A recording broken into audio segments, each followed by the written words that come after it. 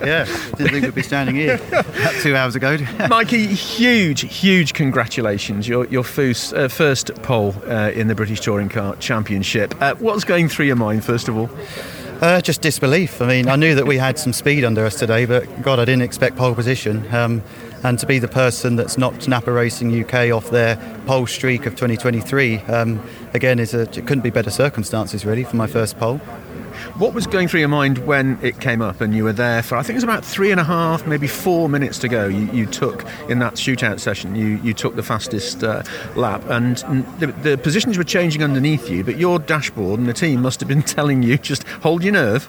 Yeah, I mean, normally you call them a banker lap, that's normally quite a safe lap, but I happened to be good enough for pole position, so I knew that with the lack of rubber that we had available in that session, that it was going to have to be done early.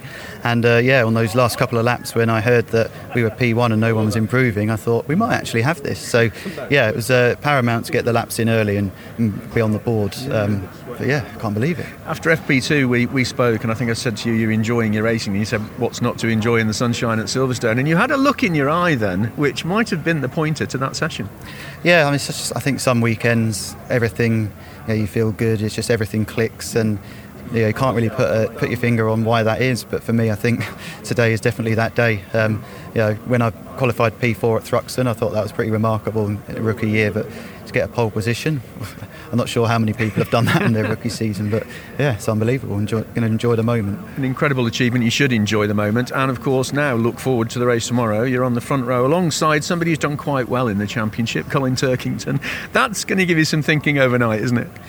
Yeah, it's not like there's anyone to give me a proper race there, Colin Turkington. No, I mean, it's going to be a bit of an eye-opener, I think. I mean, at Thruxton, I managed to hold into the top 10, but I think having now gone through that process of being right at the front, I'm going to take a lot of what I learnt there and apply it tomorrow and see where we can't finish. I mean, absolutely. I mean, the idea now is podium for sure.